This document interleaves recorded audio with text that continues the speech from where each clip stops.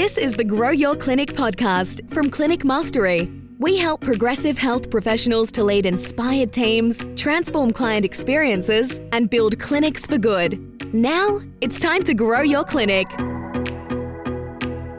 Well, welcome back to another episode of the Grow Your Clinic podcast. I'm Jack O'Brien. I've got my co-host Ben Lynch with me. Ben, how are you today? I'm doing super. That's kind of my line. I'm doing super.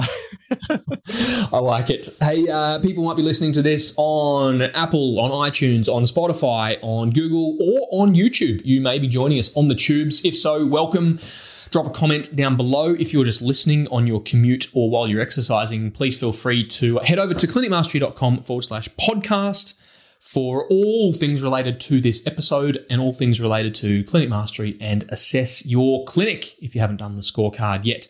Now, Ben, great to have you join me. We're talking about the book. As the heading or the title of this episode would have suggested, there's a Clinic Mastery book coming. What on earth is the book? Tell me more. The book, I mean, not an author, but maybe just tell us more. Yeah. The book is a set of coherent paragraphs stitched together over a number of 100 pages. Okay. I say that tongue in cheek because, as you well know, Jack, and those perhaps closer know that in particular, I suck at writing. Like there won't be a full stop for about 70 words. That's why we have an editor.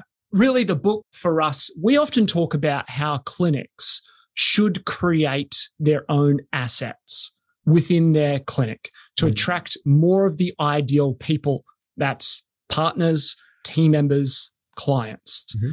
Assets are something that you create that yield value for those that interact with it. So whether that's a podcast, a book, a Facebook group, whatever it is, it's something that you've created that adds value to those that you work with and in return can add value to you as well. So we talk about creating assets and we go about doing that. This podcast is an example of an asset that continues to live and breathe and provide value to the community. And so a book is an extension of that. The book in particular for us, though, is a way to capture the methodology that we've created over many years of trial and error, of observation as to what works and what doesn't, and capturing some of the key principles of navigating the ups, downs, and sideways movements of being a clinic owner. So it's around the 7 degrees. We hear a lot of clinic owners say, I wear many different hats. And I didn't learn this stuff at university. So our version of those hats are the 7 degrees. We go deep on those functional areas there and what are the principles for navigating each of those sustainably so that you grow your clinic. Yeah, right. So essentially we're documenting and codifying the methodology and philosophy that we've crafted and evolved over time that helps people to grow their clinic, right? Yep. What type of book are we talking about? Like a 27-page PDF or a textbook? What is a book? This is probably going to be circa 200 pages, maybe up to 300 pages. The idea is that we're going to share stories of examples, highs and lows of people's stories going through, because we know it's not all rainbows and butterflies.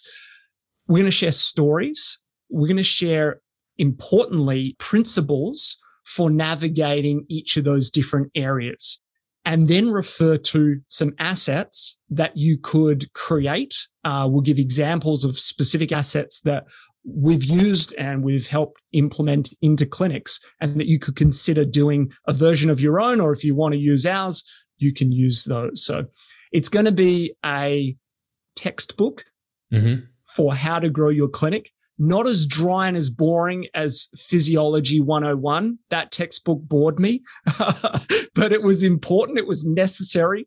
There'll be a little bit more narrative, that connects the dots. That practical has been a core brand principle of us, is practical and real.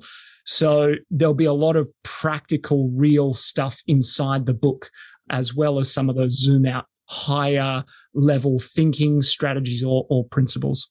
It's almost like the Bible, the handbook, the manual of kind of what to do and how to do it to grow your clinic, right? So you mentioned stories and the highs and lows. What type of clinic owner would read the Clinic Mastery book?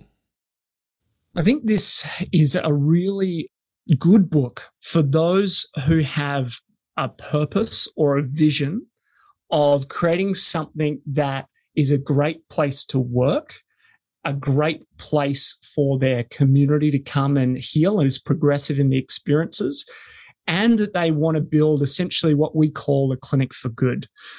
A clinic that is good, as in it's a good business, it's robust, and does good as well, that it does good essentially for their profession, through their local community or their global community by aligning with the UN global goals. So it's more for those purpose-driven clinic owners, I would say, that have a vision for what they want to bring to life, perhaps are unsure about navigating the how-to or the strategy, and this should help connect the dots. Mate, I'm excited. And we talk, like, is it suited for solos and those startup heroes, or more multi-site, multi-disc clinics? Who's ideal?